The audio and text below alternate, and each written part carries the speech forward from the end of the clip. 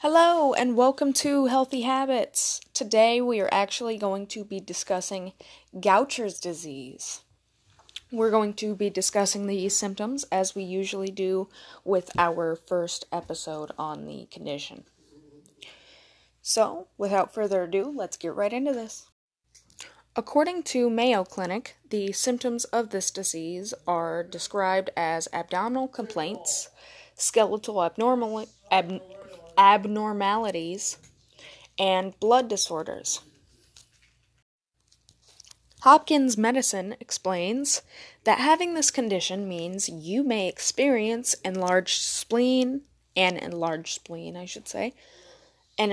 liver, some eye movement disorders, yellow spots in the eyes, also known as jaundice, anemia, fatigue, bruising, lung problems, and seizures.